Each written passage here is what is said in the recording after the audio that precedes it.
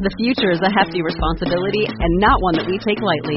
But then, taking things lightly has never been what Hefty is about. That's why we've created the Hefty Renew program that turns hard-to-recycle plastics into valuable resources like park benches and building materials.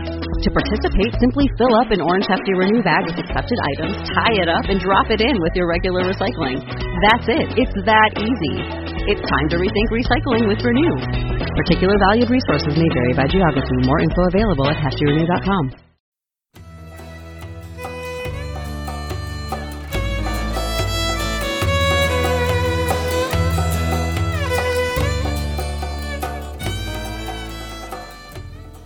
Hello, and welcome to Betty in the Sky with a Suitcase. I'm Betty. I'm a flight attendant for a major airline, and I bring you stories from the flight attendants, from the pilots, and from traveling around the world. This has been one busy summer for the airline industry. You know, summer is always a hectic time. Flights are full, kids are out of school. There's a lot of very inexperienced travelers, but this one has seemed especially busy, and it's taken me a little time to get this episode out because I basically don't have any downtime at work to get stories because it has just been crazy. But this episode has to do with that because there is a type of passenger that I like to affectionately or not so affectionately call the bell ringers. There are many different types of bell ringers, and of course I'm talking about people who ring their flight attendant call bell. Now, there are people who ring it over and over again, and when it's a child, it's understandable because it's just so tempting. But the child who's ringing the bell over and over again is actually enjoying the fact that they're pushing the button and hearing the bell. So it's like ding, ding, ding, ding. And lots of times the parents have no idea it's their child. And like on a flight to Orlando, the whole airplane can sound like a pinball machine. But I understand the kids ringing the bell. It's the adults who see there's a little button and there's a person on it, and they push it and it goes ding. They push it again, it goes ding. They push it again, it goes ding.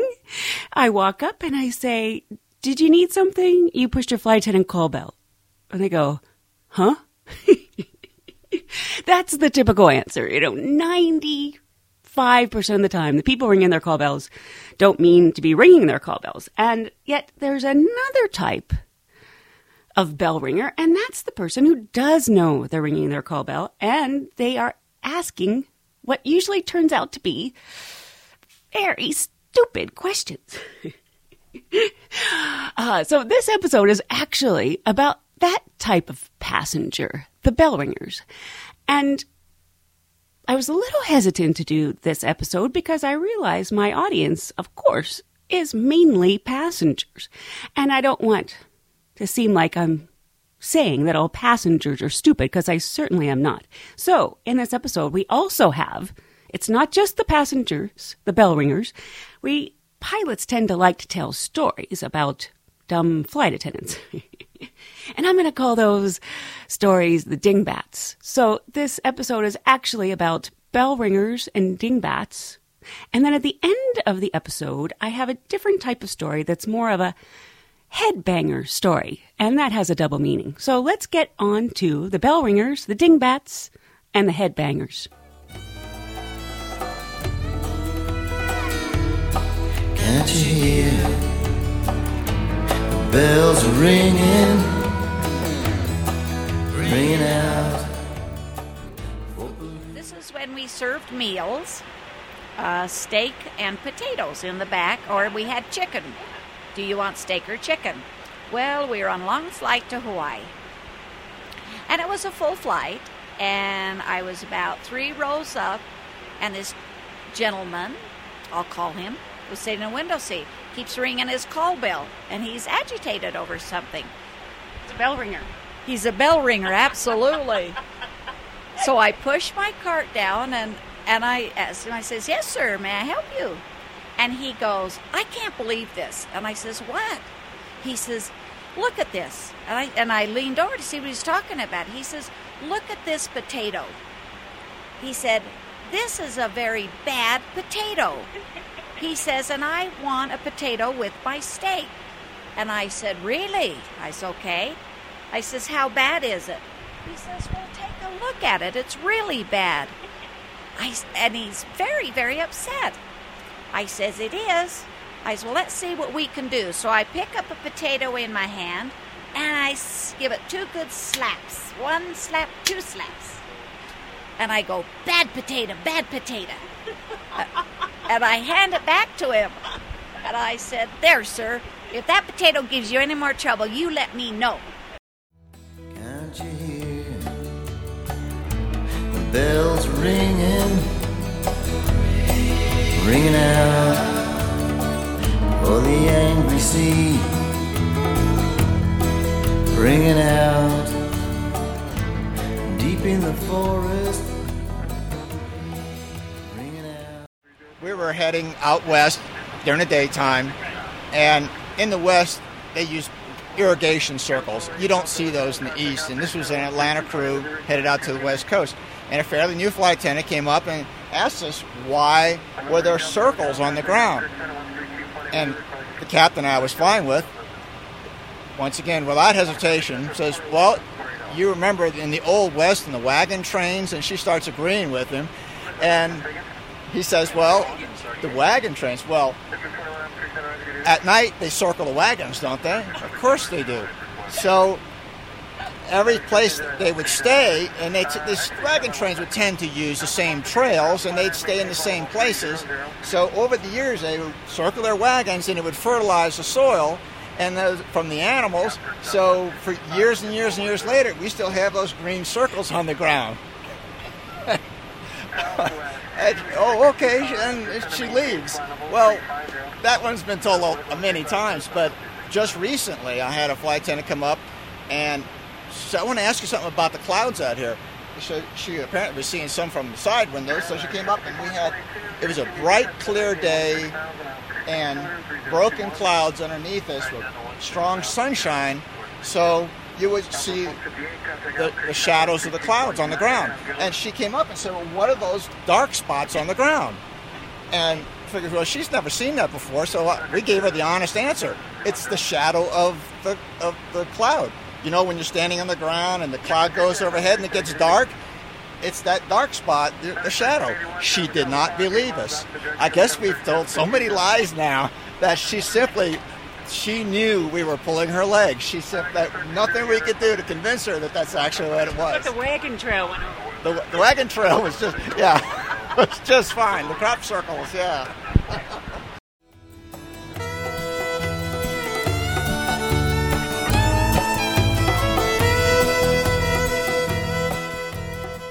Call button rings. I don't remember what kind of aircraft. And I walk up, and there's a very nice couple sitting, looking out the window. It's a flight from Atlanta to Los Angeles, and there were irrigation circles out on the ground. So they said, excuse me, ma'am, do you know what those circles are out on the ground? I said, I sure do. I said, those are landing pads for alien aircraft. And I walked away. Several minutes later, the gentleman comes back and he hands me his business card, and he's Reverend so-and-so from somewhere. Can't you hear the bells ringing, ringing out for the angry sea? Okay, so I'm on a flight a few years ago, and I hear the ding. I go up, and I say, do you need something? You rang your flight attendant call button, and it's a mother with 2 children, and the one child has spilled probably Coke all over his pants, and she had a different outfit. So she had changed the pants, and she is now handing me the child's pants covered in Coke and says, can you put these on the clothesline?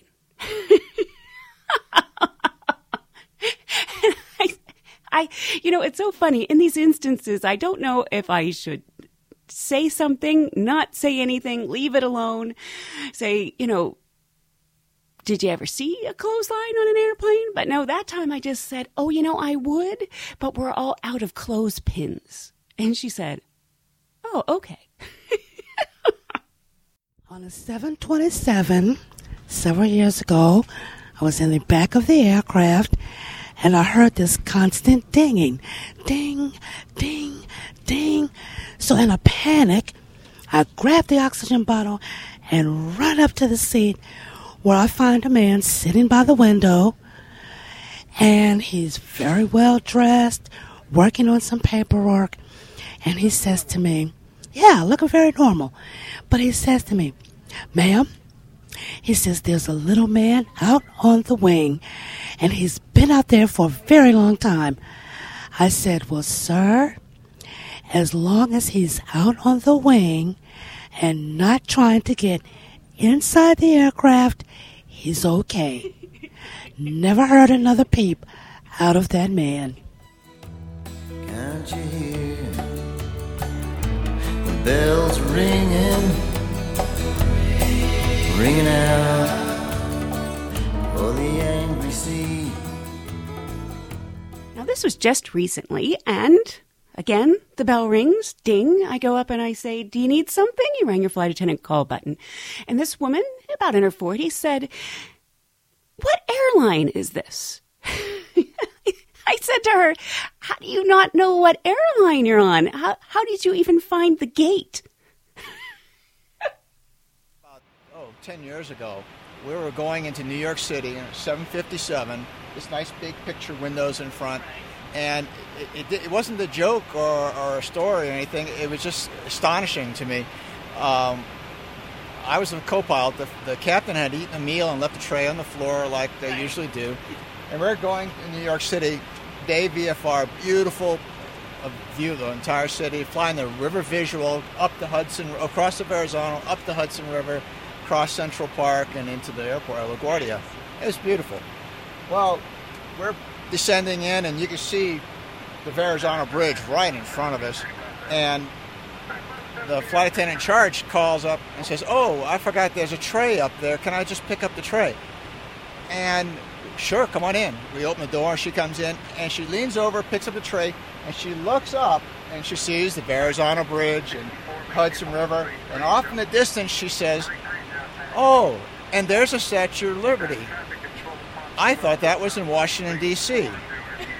And the captain and I looked at each other, and we're trying not to laugh. We're almost in tears, but we're trying not to laugh. And we're astonished. We really didn't say anything. And then he collects his thoughts and he says, you know, you're right. It used to be in Washington, D.C. And now she's agreeing with him, and I'm trying not to start laughing. And he says, do you remember the bicentennial? And she says, oh, yeah. In fact, I was in New York City the day of the bicentennial, and I saw the parade of tall ships. Well, he said, well, that was the whole thing.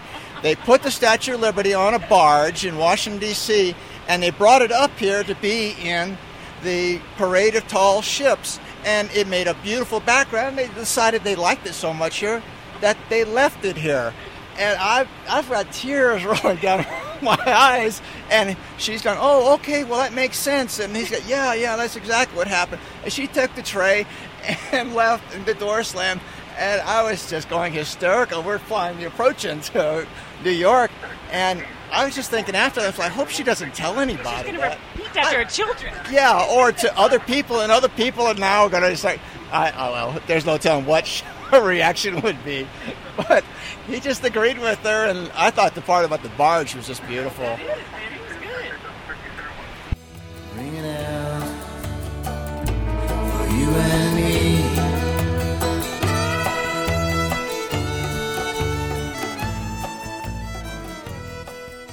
Now, it is not always coach passengers that ask stupid questions. I was working the first class cabin back when we had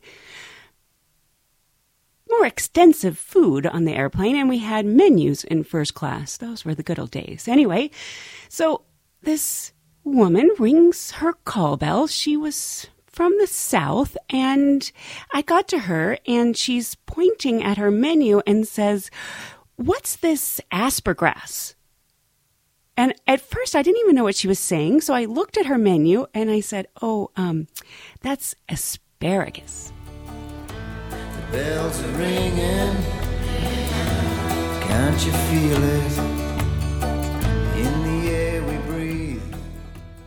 Now, sometimes you even wonder, it's sort of dumbfounding where in the world they even come up with some of these things. So another day, I hear the ding. I walk up, and it was a double-aisle airplane. And I walk up, and there's this woman, and she says to me, you know the sweet scent you release on landing? Could you not do that today because it makes me sick, and I'm already upset to my stomach, and I just hate that smell that you release on landing. And again, I hesitated. I'm thinking, sweet scent we release on landing? We don't release any type of air freshener on landing. We don't we have nothing like that. It's almost like the fog that comes out, you know. Yeah, we release that every time. It's just like an added touch. So I said to her, oh, okay, I'll be sure to tell the pilots not to release that scent on landing today. And she said, oh, thank you. If you look at the Washington Monument, it's two colors. I think about a third of the way up or so it's one color, and then the rest of it's another color. It took many years to build it, and it was only completed after the Civil War, and they used stones from two different quarries. So they're actually, if you stand back and look at it, you can tell different shades of white as you up and down the side of the monument. We were in a limo going from Washington National into the city, into Washington, D.C. for a layover at what I believe was a Four Seasons hotel. And we had the whole crew, and van driver is just going across a bridge right there at the Washington Monument, and he turns around to one of the flight attendants and says, you see the line on the Washington Monument where the color changes? And one of the flight attendants says, yeah. And he says, that's the watermark from the flood. And we're all looking at each other, just, okay, nobody laugh. All right, nobody laugh here. And he went on and on about, yeah, there was a really bad flood. And that thing's high enough that it would probably have flooded everything east of the Appalachians, you know. But he had him convinced that was the watermark from the flood. Like, good, that's pretty good. I'm sure he got quite a few people.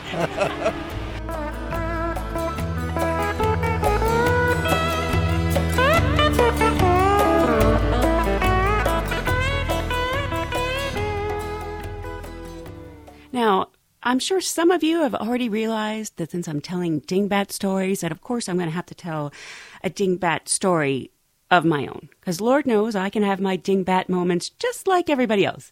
I was on a layover in Sacramento, and we were staying at a Hawthorne Suites, so it has a little kitchen.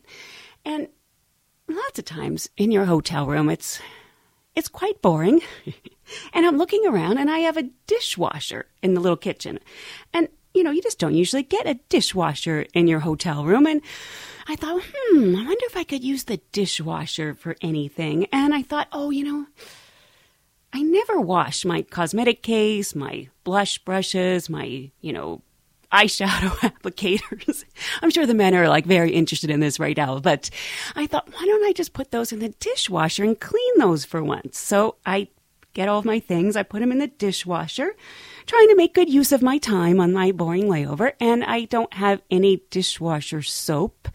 And I see some, you know, hand dishwashing soap on the sink. So I think, well, that probably works just the same. And I fill up the little thing in the dishwasher, and I turn it on, and I'm in the bathroom, I'm not paying attention. And next thing I know, I hear funny noises coming from the kitchen.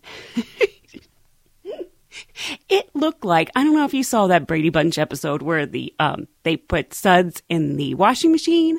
There were suds up to my calf. I spent a good portion of the layover cleaning up the suds from my hotel room dishwasher. Since I just told that little Brady Bunch story, I have another Brady Bunch story that doesn't have anything to do with bell ringers or dingbats, but I like it, and it had the little Brady Bunch connection. So I'm in Nicaragua on my trip recently in May, and, you know, I'm blonde. I'm popular in other countries, much more popular in other countries than here in the U.S. Seems like, you know, blonde, blue-eyed, you get a lot of admirers. And there was this one particular Nicaraguan guy about my age, and he was flirting, harmlessly flirting, and we were staying at the same hotel on this island, Ometepe, in Nicaragua, and he says to me, I have to show you something. It's something you won't see, you won't find in any guidebooks, and it's amazing, but we'll have to take like a half an hour walk through the jungle. And my friend and I were like, okay, sure. So we're walking through the jungle, and it takes us a while. We're winding through the jungle. We get to this beach. It's a black sand beach. We're actually on an island in the middle of a freshwater lake.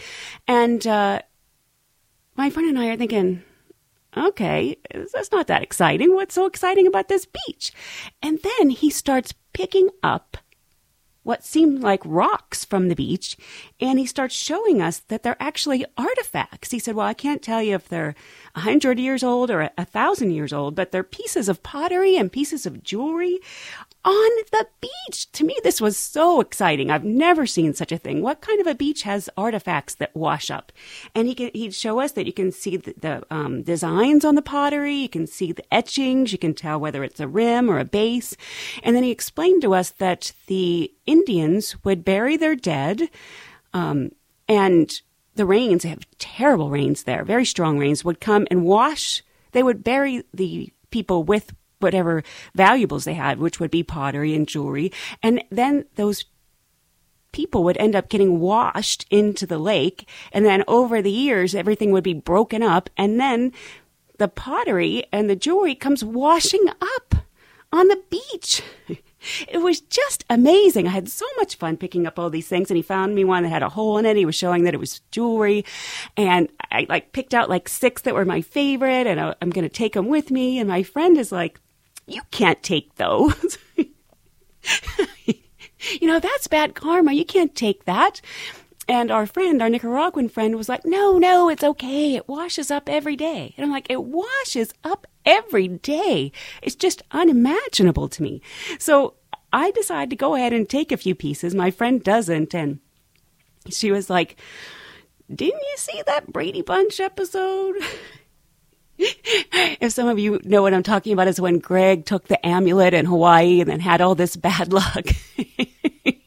So I've been sort of waiting to see if I've had any bad luck, because otherwise I gotta fly all the way back down to Nicaragua and go all the way to that island just to replace my pieces, my artifacts. But so far it's okay. Ring those bells.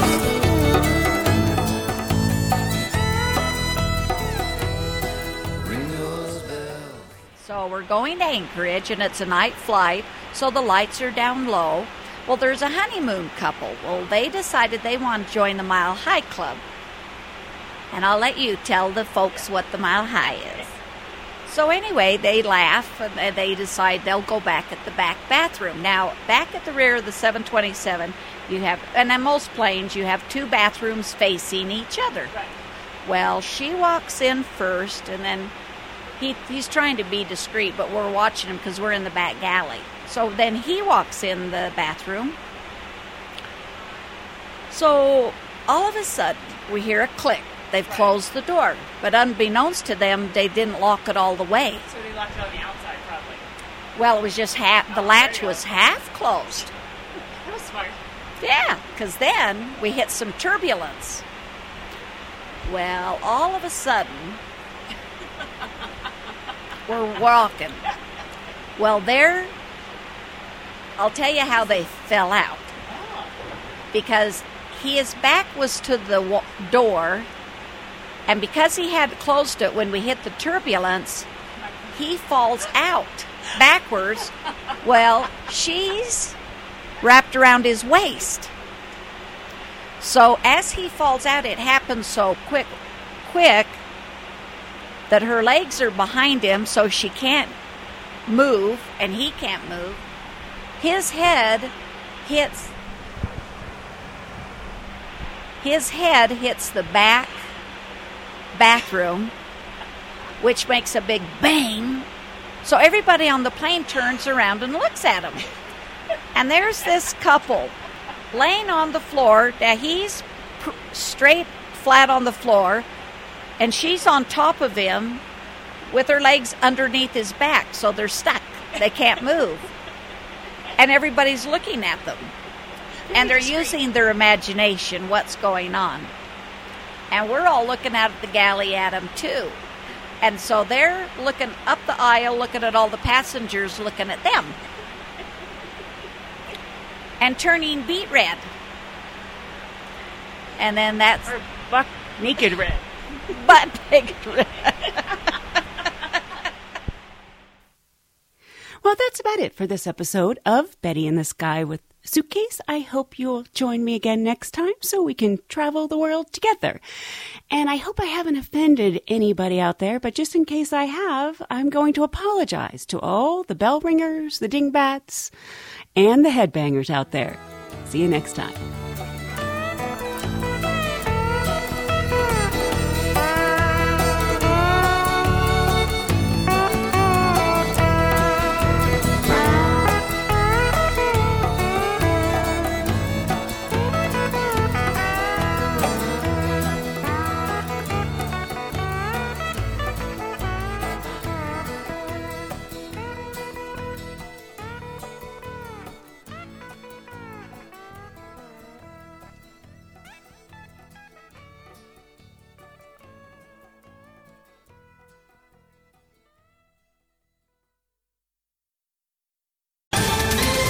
Ohio, ready for some quick mental health facts? Let's go. Nearly 2 million Ohioans live with a mental health condition. In the U.S., more than 50% of people will be diagnosed with a mental illness in their lifetime. Depression is a leading cause of disability worldwide. So why are some of us still stigmatizing people living with a mental health condition when we know all of this? Let's listen to the facts and beat the stigma. Ohio, challenge what you know about mental health at beatthestigma.org.